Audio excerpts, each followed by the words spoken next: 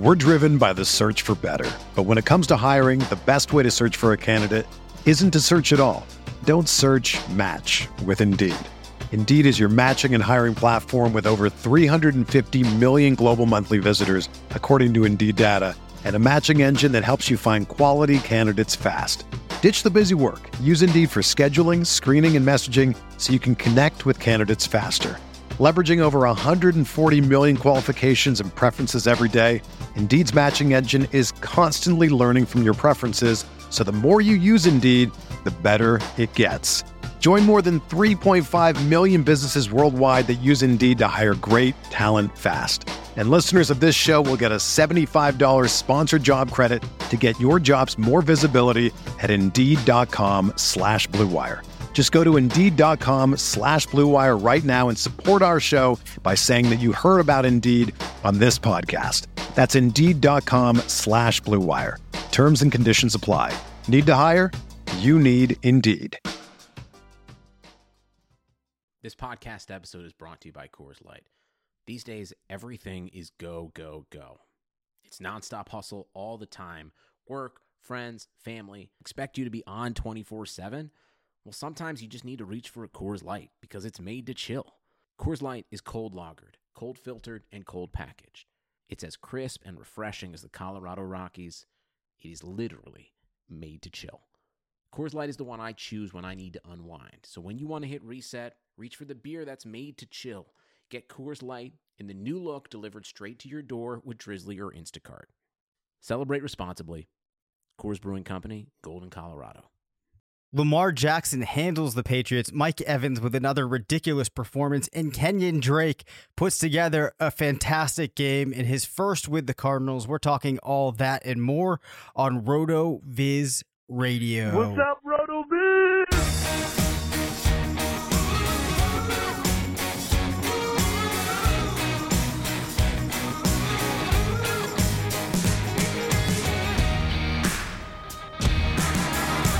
Hi, everyone. Welcome to RotoViz Radio. I'm Dave Cabin, Senior Fantasy Analyst at RotoViz. I'm joined by Matthew Friedman, the Editor-in-Chief of Fantasy Labs, part of the Action Network. This podcast is being brought to you by Untuckit, Manscaped, and MyBookie. Matt, I think it just makes sense for us to start with Lamar Jackson. Yeah, let's start. Let's dive into your personal nightmare. Yeah, I'm just going to turn things over to you right away.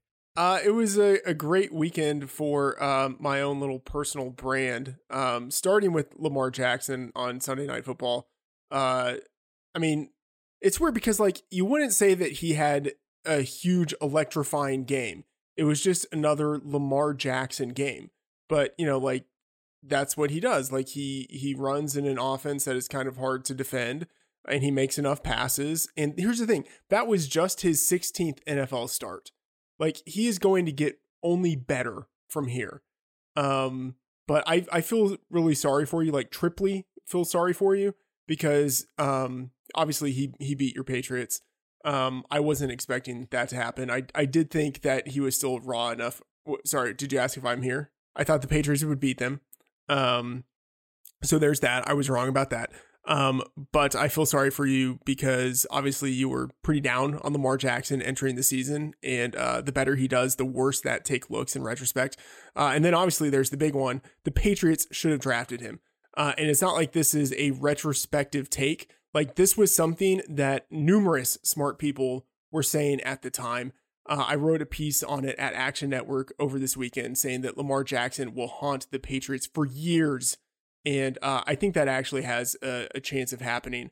But really, I mean, just check out the article. We've talked about it. I cover a lot of it in the article. There are just so many reasons why they should have drafted him. But, you know, apparently 32% of the population thinks that the Patriots were right not to draft Lamar Jackson, which I don't know how people could actually think that. But that's where we are. Lamar Jackson, huge day for him. And really excited to see what he could do moving forward. As far as the Patriots go, a good time to be on bye. I think they will be fine. Yeah, I mean, the Patriots, I think that it's perfectly fine if you lose one game against a team like the Ravens too, because the Ravens, I do believe, are a really good team. You know, Patriots will recover from that. Had to be very impressed with the performance from Lamar Jackson. Actually, the Ravens altogether. I guess it shouldn't be entirely unexpected given the slate of opponents that the Patriots had seen up until this point. Had probably inflated some of the perception surrounding the team, but still somewhat surprising to see this result. And I think what you're going to find, Matt, with your take in Lamar Jackson, there are going to be people who are going to miss the entire point of what you're saying, and they're always going to think that it's impossible that Bill Belichick could be wrong. So, no matter how you frame it or what you say, I think that's going to be the reaction that you get. I am now done with Lamar Jackson for the evening.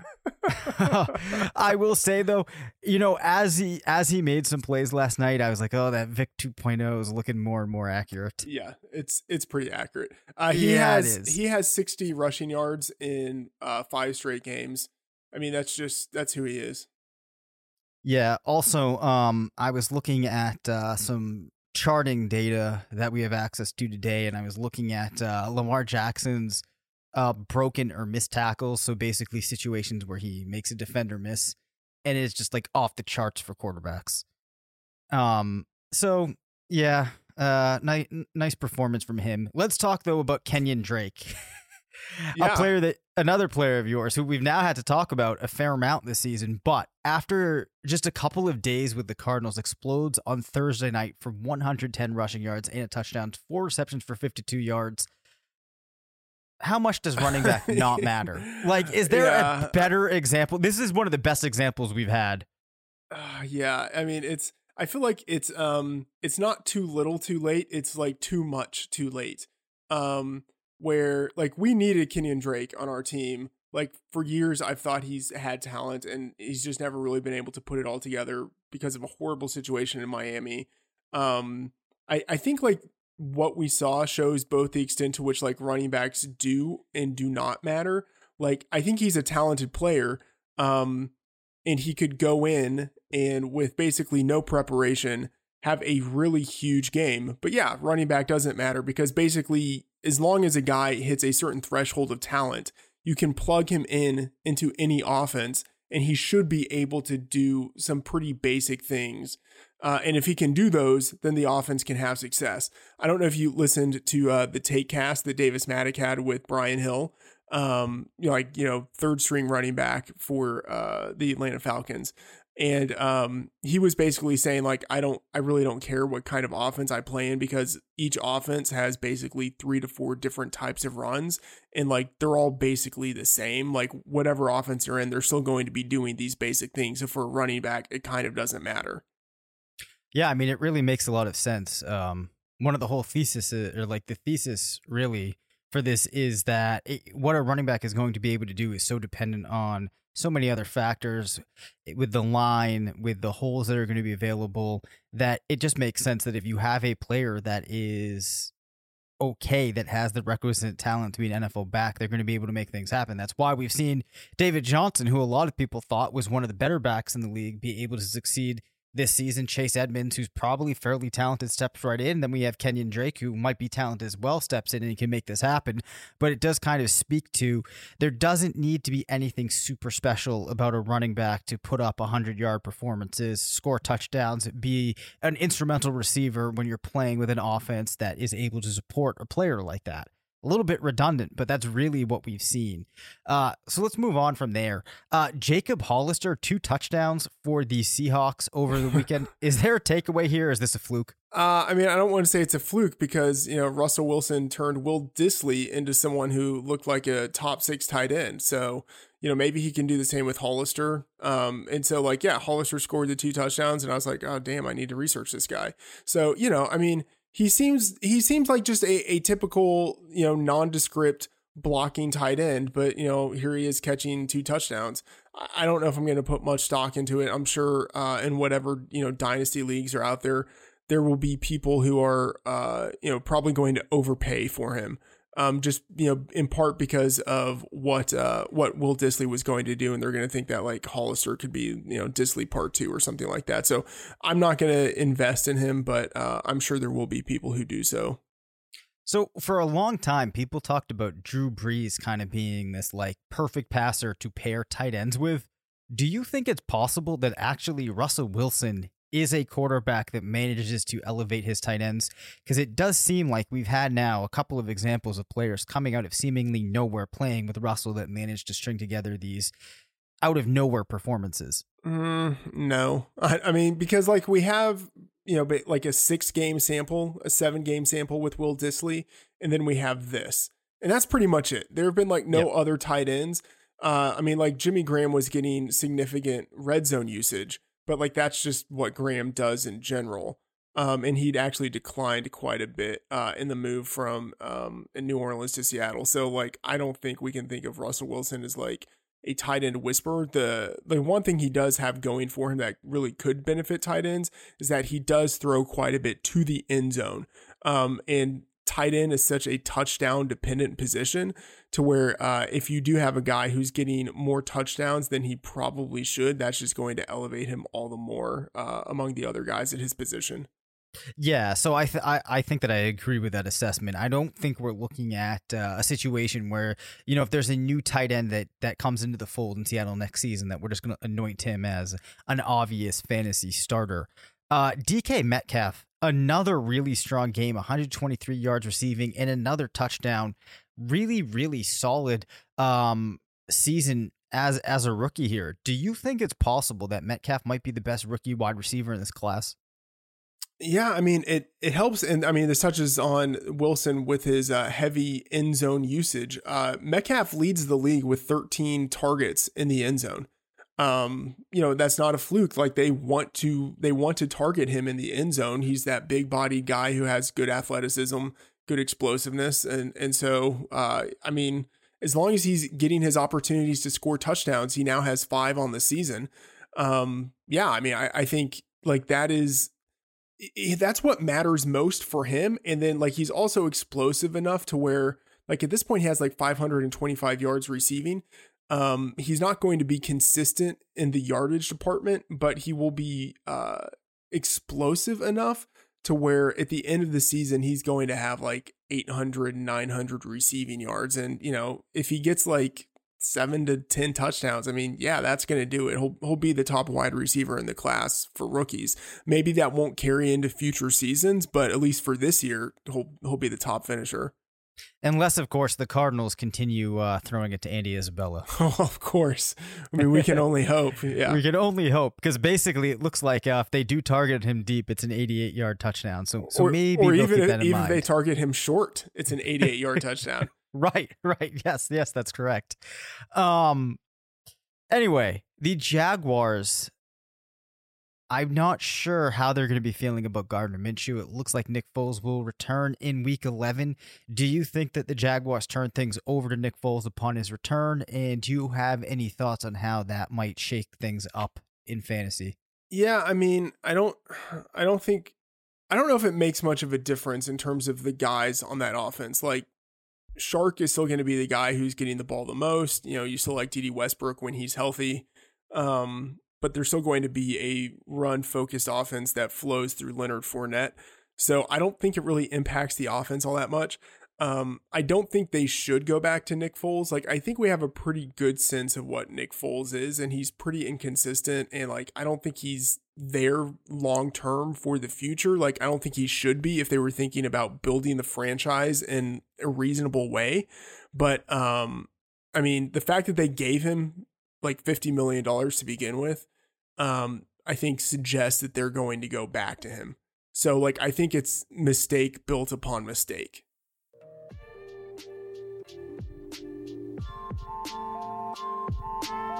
Ever seen an untucked button down? They look bad. Why? Because they weren't meant to be worn that way. Thankfully, there's Untuck It, the original button-down shirt, actually designed to be worn untucked.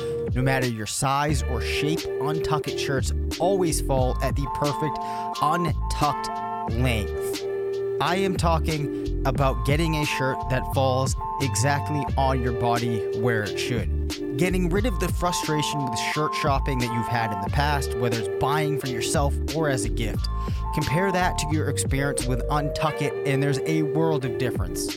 What I like about an option like this is that there's more than 50 plus fit combinations. Untuck It shirts look great on tall, short, slim, and athletic guys of all ages. You can't beat that. And you can't beat the material, design, color options. You can find your favorite Untuck It style online or check out one of their 80 brick and mortar stores. Choose from styles like wrinkle-free button-downs. Gotta have the wrinkle-free. Nobody wants to deal with ironing. I love super soft flannels, outerwear, and more. With Untuck It, your shirts will never look baggy, bulgy, too long, or too big again. And their website is so easy to use.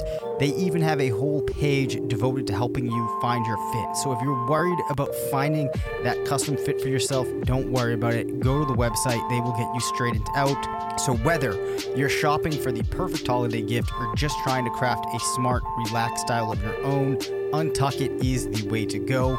Visit untuckit.com and use the code BLUE for 20% off at checkout. That's untuckit.com and promo code BLUE for 20% off. Support for Blue Wire comes from Manscaped, who is the #1 in men's below-the-belt grooming. Manscaped offers precision-engineered tools for your family jewels. If you're like me, you can't do a simple project around the house like nailing a hammer into a piece of wood without cutting yourself up, getting a nick, getting a scrape. And that's the last thing that you want to be doing when you are taking care of business below the belt, which is why Manscaped has redesigned the electric trimmer. Their Lawnmower 2.0 has proprietary skin-safe technology, so this trimmer won't nick or snag your nuts. Manscaping accidents are finally a thing of the past, and you don't want to use the same trimmer on your face as you're using on your balls. That is just nasty. Best of all, well, maybe not best of all, because not nicking your nuts is a great thing, but Manscaped also has the Crop Preserver, an anti-chafing ball deodorant and moisturizer. You already put deodorant on your armpits. Why are you not putting deodorant on the smelliest part of your body, an area that you have a vested interest in keeping clean and smelling as best as it can? Get 20% off free shipping with the code BLUEWIRE at manscaped.com. Always use the right tools for the job. Your balls will thank you. Get 20% off and free shipping with the code BLUEWIRE at manscaped.com. That's 20% off with free shipping at manscaped.com and use the code BLUEWIRE. Yeah, I see what you're saying there. I think that I agree that it probably doesn't change things too dramatically for the handful of players that have been fantasy relevant. Hopefully, though, for me, Foles does play because, as I'd mentioned before, I paired him and Joe Flacco together in a lot of teams, and I was forced to roll without a quarterback this week on a lot of teams. Oh, that's painful. Yeah. Yes, it is very painful. Since I've started making a call for Duke Johnson, talked about him on the podcast, wrote about him a couple of times, it looks like he started to get a bit more work. My calls have been answered. Johnson with 5 targets over the weekend. Do you think it's possible, though, that this is just a coincidence or that this just coincides with Will Fuller being out of the lineup? Yeah, I mean, I think that's probably part of it. But I mean, he's a talented player. It makes sense for them to want to get him the ball. I mean, I think the bigger thing is Kiki Kuti is in the doghouse now. So like They're not really using him. Kenny Stills is now injured. It's just like a situation where they don't have as many like reliable wide receivers whom they want to rely on. So yeah, they're looking to give targets to other guys. And so Johnson has gotten 5 targets in 3 straight games. So, you know, his usage has picked up. I don't think that's a coincidence. I think that, the big question is just, is that something that's going to sustain once Will Fuller comes back? But like, who really knows when that's going to be? For sure. You know, another thing that I was looking at today in looking at more charting data is just how solid of a rusher Johnson is. Tremendous at breaking tackles. Yeah. You see the performance that Carlos Hyde had, and you can't help but question, what would Duke Johnson be doing even if he got half of that workload? Yeah, I think that's fair. I do.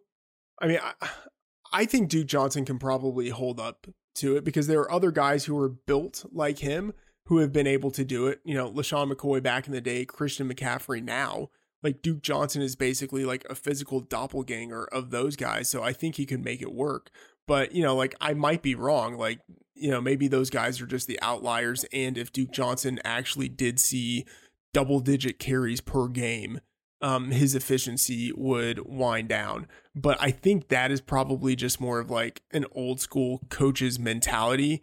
That said, I think it's pretty hard to say, like, fumble at the goal line aside, pretty hard to say that what they're doing with Carlos Hyde is wrong. Like, he has 4.7 yards per attempt, and he's, I believe, one of the league leaders in rushing success rate. Like, Carlos Hyde is actually getting the job done. Yeah, I can't disagree like with maybe that. They're using him to, like, maybe they're just running the ball too much. So it's easy to look at him and be like, oh, I can't believe they're using him so much. But like in terms of efficiency, this is actually the best he's ever been. I will accept that. That's actually a fair point. Zach Pascal, Chester Rogers, each scored a touchdown, 5 and 6 targets apiece. As long as T.Y. Hilton is out, is it fair to say that these guys might be startable weekly options in the flex? I mean, I guess I should say like we are in the bye weeks. So yeah, like in that perspective, maybe. And Pascal is a bigger play type of guy. Like when he scores a touchdown, it does come accompanied with yards. So maybe, but like, I don't want to be in a situation where I have to start one of those guys. Like, I think they're desperation flex plays, like nothing more than that.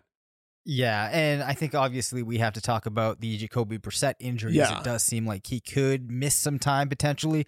I don't really think it changes the outlook for those players too much, though. Yeah, I mean, I don't know. I think it does a little bit, but not all that much because like they were still basically hiding Brissett for a lot of the season anyway. And it seemed that they were kind of using Hoyer in the same sort of way. And it's not like Brissett was the guy he was a couple of years ago where he was getting significant production with his legs. Like he still has that capability, but he wasn't doing it nearly as consistently.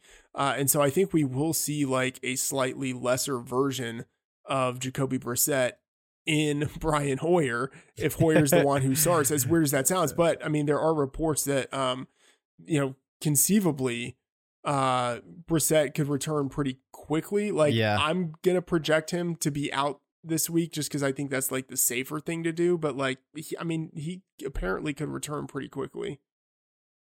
Paris Campbell with 3 rushes for 27 yards and 5 targets on Sunday. Unfortunately, it looks like he could be dealing with some injuries as well.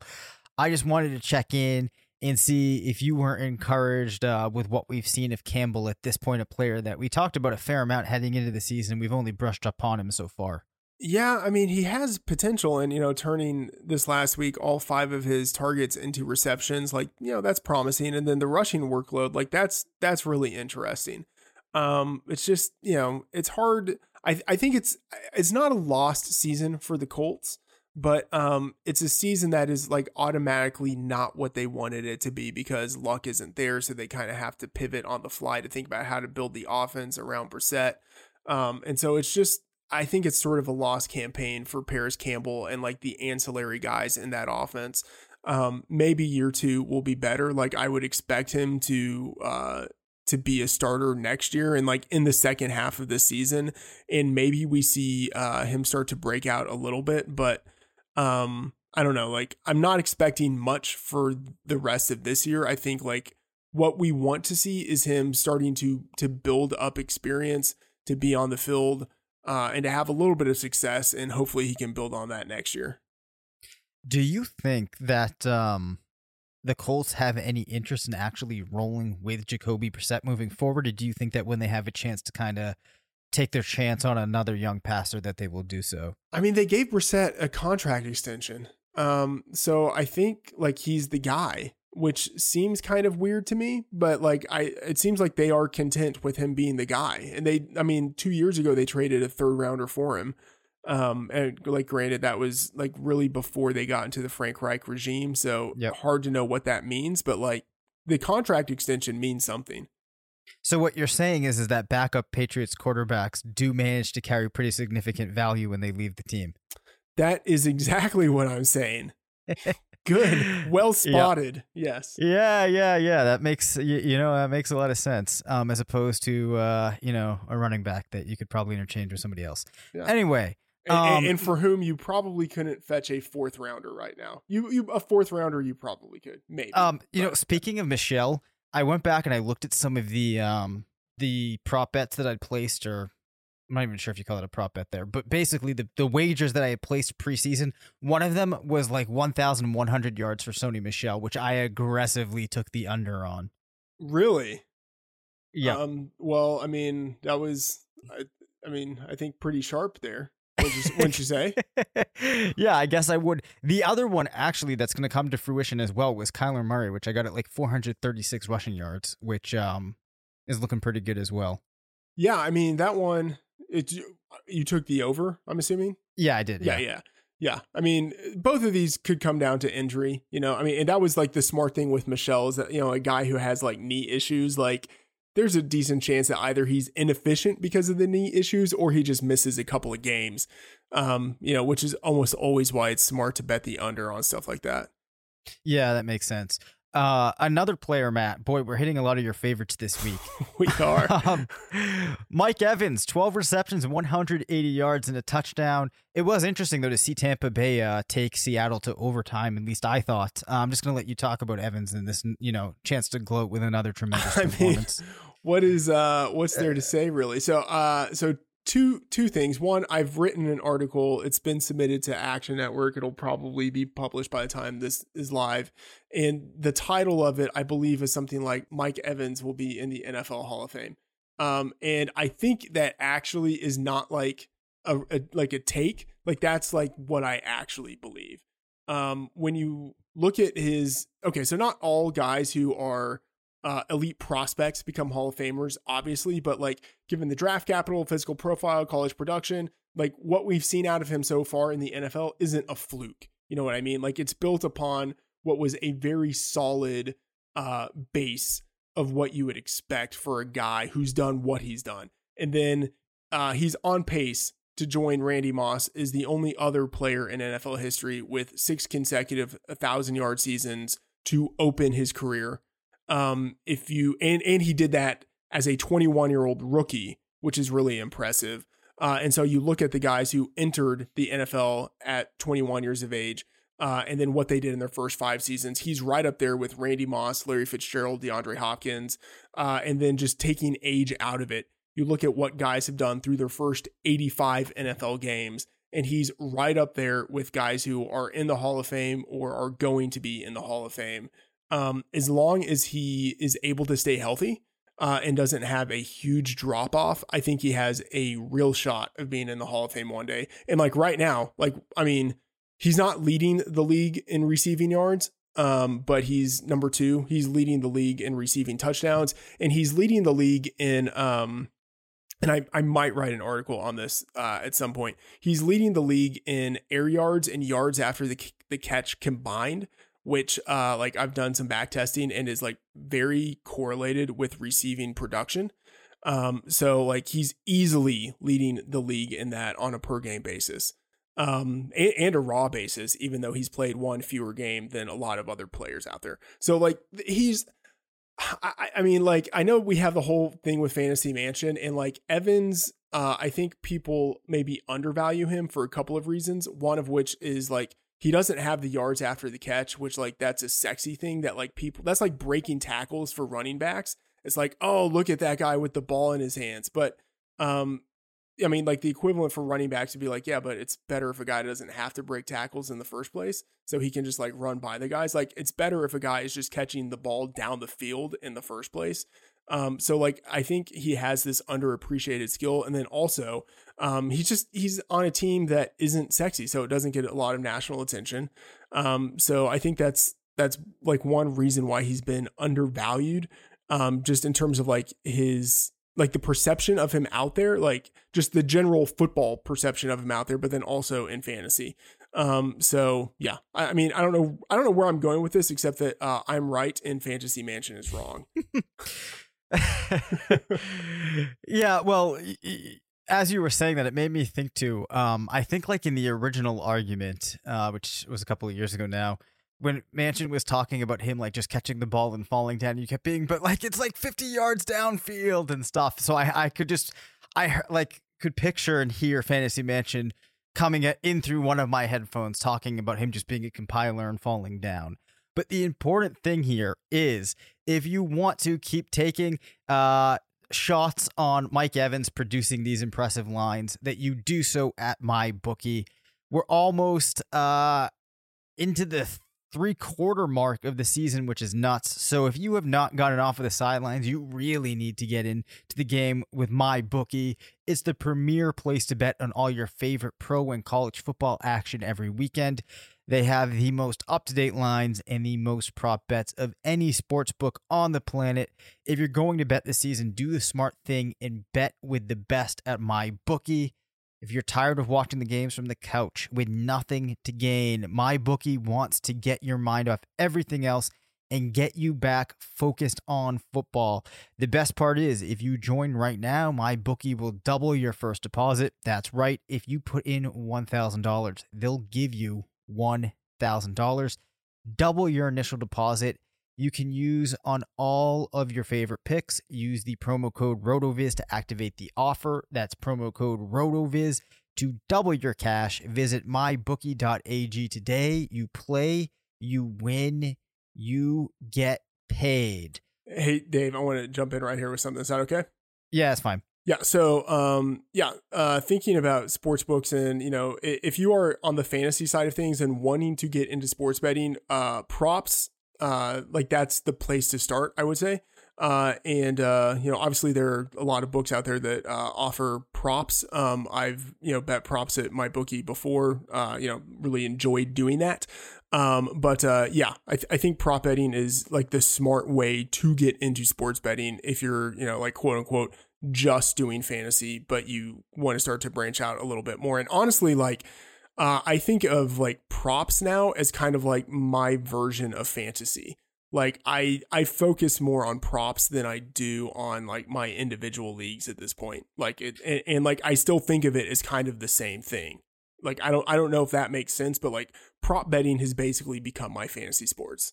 Yeah, no, it does. I mean, I think like as opposed to sitting there trying to figure out who you're going to stream on a weekly basis, it's a little bit more fun, especially when you can focus that kind of same mental effort into identifying the fun players to use. And then we also tend to find that those feel a lot more exploitable in that there's a shorter time frame for them to be built. So they're often not quite as precise or hard to find, which side of the coin on a particular bet you would end up on in like a over under just two teams playing each other. Yeah. And I mean, I think it's good in that, like, so unlike season long where it's like guys lose interest and people just start like, they stop paying attention to their team and stuff like that. Like it's like, I don't want to be in a situation like that. So I just look at props, but I think it's in some ways it's better than DFS because I don't have to think about lineup constraints.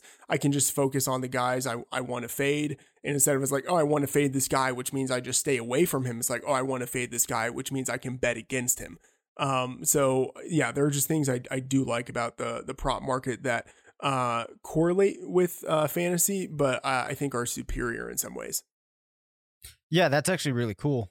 Because the other thing that I'll do sometimes is I'll kind of look at the baseline projection that you get out of the GLSP. And if there's a player that's really below or above on a particular stat, I can use that to think about how I want to allocate my budget for the week out to particular bets, which is a fun thing too that RotoViz users can check out. Yep. Ogunbowale keeps finding ways to score like a handful of points by like his one touch ends up being a touchdown or whatnot, taking away from what may go to Ronald Jones or Peyton Barber. It does look like Ronald Jones is supposed to at least be the lead back now. I don't know if anybody out there is going to be relying on him, but is there any chance with Bruce Arians talking positively about Ronald Jones that he does manage to overtake the overwhelming majority of work in Tampa Bay? I say no. I mean, I would say yes. I think there's a chance it happens because it already kind of did happen last game. He saw 18 carries, not quite a career high, but like very encouraging. And although like he finished with just 67 yards, like this sounds weird. Like it was an impressive 67 yards. Like at one point it was more and then it got backed up, but like he looked good, which is like the worst thing that I could ever say, but like he looked good running the ball. And given that he had only 3.7 yards per carry, but like his coach was complimentary of him afterwards, like, I mean, like a football guy could look at that and say like, yeah, like he had a game that's better than his numbers. So yeah, I mean, he's going against Arizona, which like, that's good. Week 11 sucks and that he's going against he's going against the Saints, but in week 12 he's going against the Falcons. Like he has a decent run of games. And so I think you start him situationally and you kind of see how the next few weeks unfold. But yeah, I mean, I think there's a real chance that maybe like by the fantasy playoffs, he's actually a guy you have a chance to rely on. I've been fooled by things like this too many times until I see another 2 performances from Ronald Jones where he gets above that 15 carry mark. I am not anointing him as the clear-cut lead back in Tampa Bay. I get it. It's not like clear-cut in that like it's just like he's going to lose touches, like we know that. But the thing is, it's like there are 6 teams on bye. Like, where does he have to slot in? Like at this point, like this week, he might be a low end running back too. Yeah, that's probably fair. I guess it depends on the context that we're framing this. And I'm really just thinking about this within the confines of the Tampa Bay offense. But perhaps he doesn't need to get 70% of that opportunity share to be an RB2 in the stretch of the season that we're in. Yeah, I think that's accurate. David Montgomery, the only bright spot for the Bears over the weekend, 2 touchdowns. I will point out that I was fuming because one of them really should have been Tariq Cohen's. He got very close. I would have liked to have seen the Bears let him punch it in. That's the kind of weekend it was. But man, things are ugly in Chicago. Yeah, I mean, that's what happens when you go out of your way to draft, a 1-year quarterback who's older. And I mean, we don't need to pile on to Mitch Trubisky, but yeah, I mean, stuff is bad there, and it looks like it's going to get worse before it gets better. Yeah, it is bad. I mean, look at this. The fact that we were talking about David Montgomery and he had 40 yards rushing, like that says it all. Like 40 yards on 14 carries. Like this guy, like when people talk about how bad Carlos Hyde is, like this is what they're thinking of. A guy who just randomly falls into touchdowns but has horrible efficiency. Like, I mean, David Montgomery, I liked him a lot coming out of college, and he looked really good last week. Last week being week 8 against the Chargers. But man, against the Eagles, and granted, it was a tougher matchup for the run, but I mean, he got saved by 2 touchdowns. Like there was nothing redeeming, really about that game from like a predictive standpoint. Completely agree. And the really interesting thing too is if you think back to when Trey Burton first arrived in Chicago, the hopes that people had for him, and then you look at the number of games that he's even done anything this season, it's actually like really funny just to think back to how so much enthusiasm was drummed up for him when he arrived in Chicago, and you contrast that with where we are now. I mean, I barely forget that he's active on a week-to-week basis. Yeah, like it's that bad. When I'm doing rankings and projections, it's like, oh yeah, that guy exists. Le'Veon Bell, 9 targets and 17 carries. Do you think that we see the Jets make an effort to keep him heavily involved for the rest of the season? It's also worth noting that it seems like Pittsburgh did actually consider bringing Le'Veon in or bringing Le'Veon back with the James Conner injury. Yeah. Which I think would have been awesome. I wish that would have happened. Yeah, I think they being the Jets, are going to try to keep him involved. Because, I mean, he was heavily involved early on. What we saw out of him in week 9, 17 carries, 9 targets, that's exactly what we saw out of him in week 1. I think they do want to feed him as much as possible.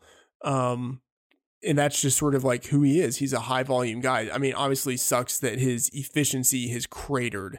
3.3 yards per attempt. And I don't know if that is going to get any better because, Sam Darnold isn't in a position to keep defenses honest, and his offensive line is in shambles. So like it's a double whammy situation for him. I mean, the one good thing is that he is still being targeted a decent amount, so that can help sustain, but he's still not really being all that efficient in the yardage department as a receiver. So, I mean, the best thing you can say about him is he's getting touches, but he's not really getting a lot of yards, and he's definitely not getting the touchdowns. For sure. Now, we did talk, might even have been as recently as last week, about one of the things that we worried about that did come true was the Jets not having a high enough play volume to push Le'Veon into that top 5 type of range. But from the perspective of Sam Darnold, as you said, a lot of issues on the offensive line. I don't think there's the best coaching there. Are we able to make an accurate assessment of the progression that we might have, and with Darnold missing time, the progression that he may have made from his first year to his second year? And are you still feeling optimistic about his outlook moving forward, or has this season kind of given you pause? Yeah. So a couple of thoughts. I would say I'm not optimistic, which is probably a good counter indicator that now is a great time to try to buy him low in Dynasty. Because I think I probably don't have a good sense of timing things like this, but I think we are at the bottom, we are at the valley of his value. And Adam Gase, I think, is going to be fired at the end of the season. I can't see how that's not a good thing for Sam Darnold. So I don't know, but I am pessimistic in that it's regardless of who is at fault, and I would say this feels like it's much more on the coach than on Darnold. Regardless of who is at fault, it is still a bad thing for Darnold's future that he has basically had a wasted year. Not just a wasted year, because that makes it sound like it's a neutral year. He's had a negative year. Regardless of circumstances, a negative year in year 2 sets back his developmental curve. So it's a negative thing. Even if they bring in someone else for year 3 who can help fix him, he is still further back than where he should be. Yeah, definitely not a situation that you want to be in if you are a young rookie passer. Serious question for you. Do the Chiefs need Patrick Mahomes? If they want to win... Do the Chiefs even need Patrick Mahomes? Come on, people, does quarterback even matter? If they want to win a Super Bowl, then they probably want the reigning MVP. But this just speaks to how awesome Andy Reid is. I think the most undervalued head coach of his generation. Yeah. I kind of laugh at that at first, but I think that could be true. His ability to stay in the league speaks to how good that he is. In a league that fires about 25% of its coaches each year, the fact that he has been in the league every year for the past 20 years is incredible. He's had 2 pretty good stretch runs with 2 different teams. And he's at times he's done it with, quarterbacks who really aren't that memorable. I don't know. I have a lot of respect for him. Yeah, no, I definitely think that he's one of the best coaches in the league. Moving on, though, just to more interesting things about the Chiefs. Tyreek Hill, 6 receptions, 104 yards and a touchdown. That was with Matt Moore over the weekend. Is Tyreek Hill a top 5 NFL receiver? Well, first of all, Dave, what is more interesting than talking about Andy Reid? Second of all, no. Yeah, I mean, I think Tyreek Hill, yeah, I think he is a top 5 wide receiver.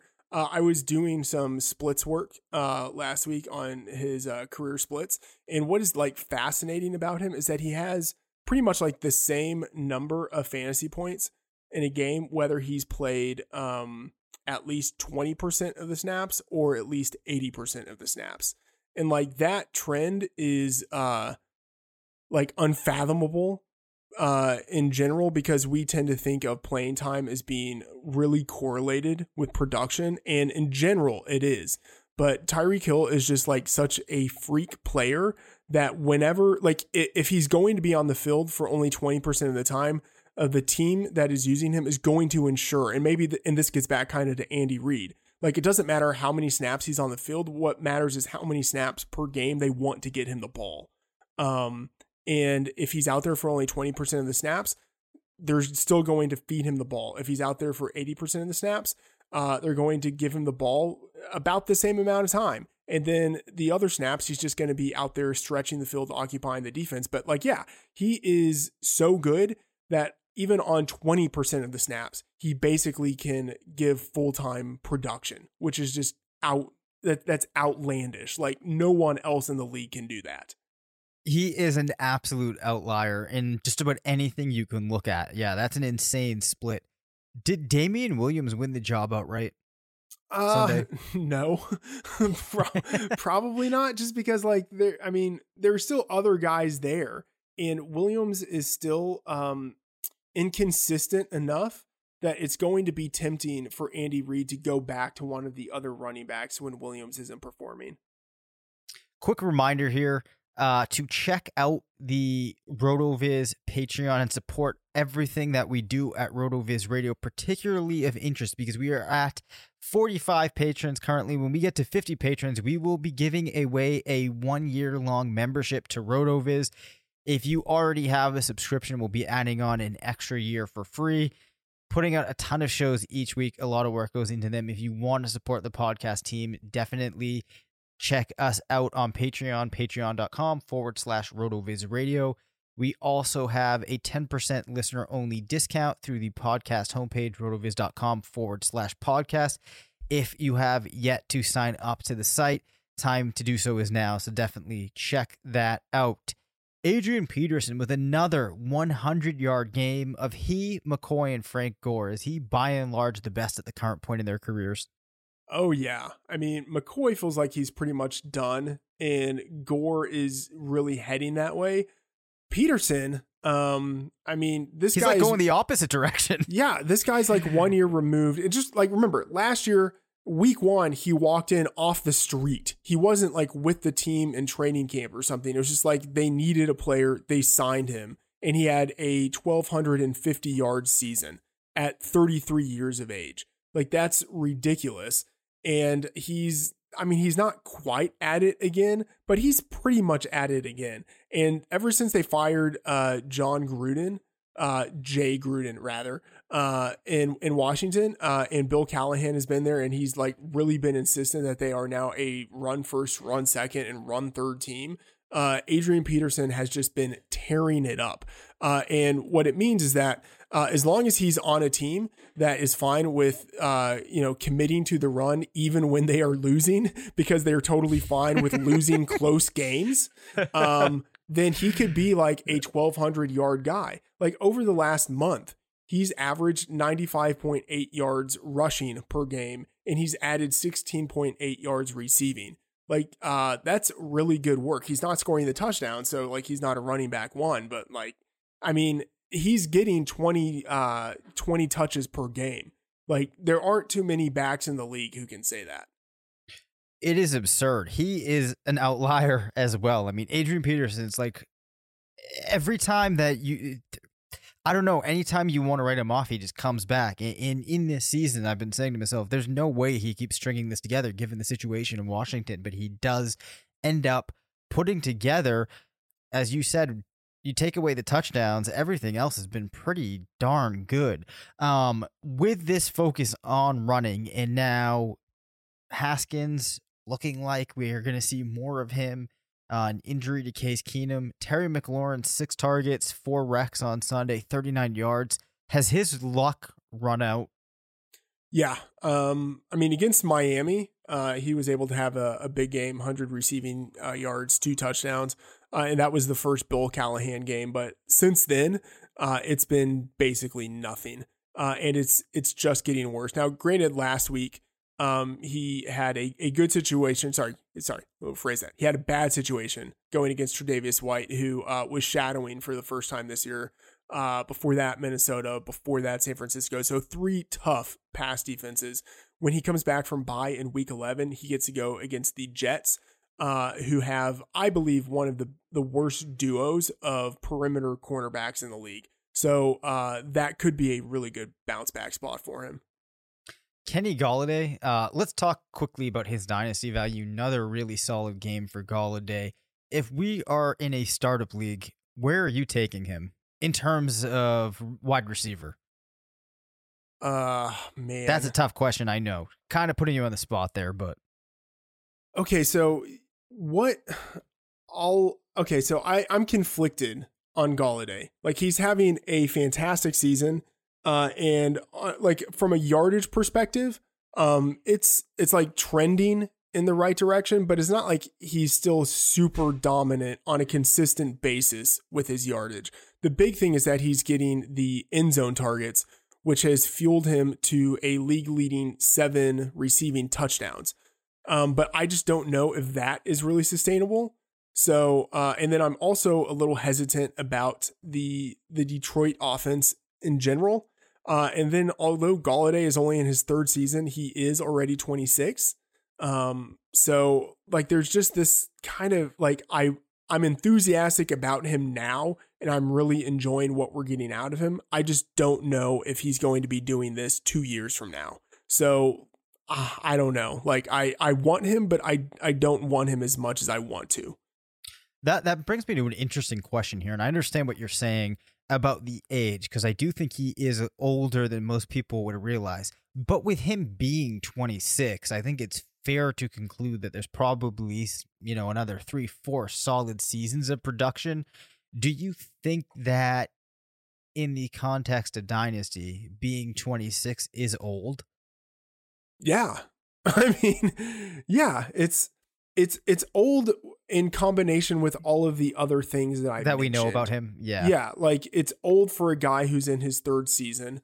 And then, like, again, the situation, I just don't know if I can depend on him to get all of those end zone targets in the future, or for the Lions to be fine with an offense that is surprisingly leaning more towards the pass. Like, what happens when Kerryon Johnson comes back next year? Like, are they just going to want to like run the ball again? Like, I really like Kenny Golladay, but like, I'm viewing him as sort of like free money. Like, if you have him in Dynasty, you're happy with what you're getting and you're just going to hold him and hope that it continues. But I'm just kind of pessimistic about his situation. Devontae Adams returns to 11 targets. The Packers' other receivers, I have to imagine, take a major hit in streamability when you consider that Jamal Williams and Aaron Jones both see a significant amount of targets. Am I missing something there? Is there still a receiver in that group that people can be looking to each week? Yeah, I mean, there's like the possibility of decent games with some of the other guys, but now that Adams is back, Kumaro and Lazard both took a major hit, so they're out. And then, like Geronimo and MVS both feel super inconsistent. Yeah, completely agree. Brandon Allen and his impact in Denver. I don't know if you had any takeaways as far as the Broncos offense goes. No. I mean, I don't think what we saw out of the 2 main guys we care about in terms of like the pass catching workload, like Sutton and Fant. I don't know if what they did has much to do with anything that we saw out of Allen. In part because like it was just one game. He did have only 20 attempts. And it was against like a Cleveland defense that, I don't know, isn't really putting it all together. So I don't know. But the fact that like he did target like those guys the most, I think is a good situation. But like Fant, how many targets did he have? It actually wasn't 3. even all I that think many. it was Yeah, 3. it was just that he had 4 targets, 3 receptions. Okay, yeah. He was able to break one of them for like a 75-yard touchdown. Like that's not sustainable. Like Fant looked good catching the ball, and it's obviously nice that he's out there all the time and running routes. And so I am still really optimistic on Fant for the rest of the season. Yeah, I mean, it's not a good situation that the quarterback attempted only 20 passes. It definitely isn't. I will say though, it's been awesome to see Philip Lindsay do so well this season, still making a lot of exciting plays out there. In the other side of the equation in this game, dude, Cleveland is bad. They are really bad. Yeah, I mean, I don't even does Freddie Kitchens make it through the season?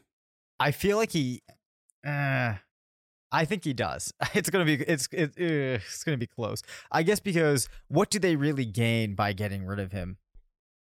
You know what I mean? Like, Yeah. does it matter when they do it? No, probably not. I mean, they're 2-6. Do you think he's gone after the season? I think he has to be gone after the season when you consider the expectations that he brought into it. Yeah. So it's a horrible situation. I do think Kitchens is gone. Then it's like, what do they do? Like, who do they hire? Who wants to go to Cleveland? Mayfield has regressed Urban Meyer. so much. Bring Urban Meyer into the fold. I'd love to see that. You know, that's actually a great idea. Who knows if he would do it, but that would be really interesting. Like at a minimum, it would be interesting. Like right, for anybody that's unaware, drama. he's from Ohio, which adds some intrigue to it. Yeah. So yeah, great drama. But Mayfield has regressed so much that like it's possible like some coaches might be like, yeah, I don't know, I'd kind of rather just choose my own guy. You know, and especially like in this next class, the Browns are 2-6. Like they could conceivably have a high enough pick to be able to get a quarterback, not like a top 2 quarterback, but like if a coach came in and was like, oh man, I really like that quarterback who's sitting there at number 7. Like, I mean, what are you going to do? Yeah, I know. You know, the weirdest thing I think about the Browns too is, as much as I love Nick Chubb, and I ended up being wrong on this, which I'll admit, I was worried about him a little bit heading into the season because I was thinking, you know, what if this Browns team doesn't work out the way that we thought? Not thinking that the way that it might not work out would be in the passing game and that we'd be looking at Jarvis Landry and Odell Beckham with very disappointing seasons. So things have not gone the way we expected. Yeah. Well, and then on the Chubb front, you do have Kareem Hunt coming back this week. So True. like that will be the interesting thing to see, like how much do they incorporate Kareem Hunt? Yep. Well, we will catch up on that next week because we are out of time for our episode currently, but we will see you next week. So please make sure that you rate, review, and subscribe to the podcast. Follow us on Twitter at DaveCabanFF and at MattFTheOracle. And until next time, remember, it's not a fantasy if you believe it.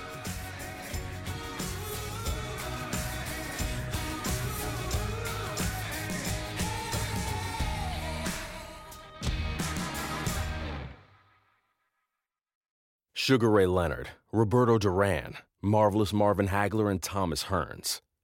Legends, whose four-way rivalry defined one of the greatest eras in boxing history.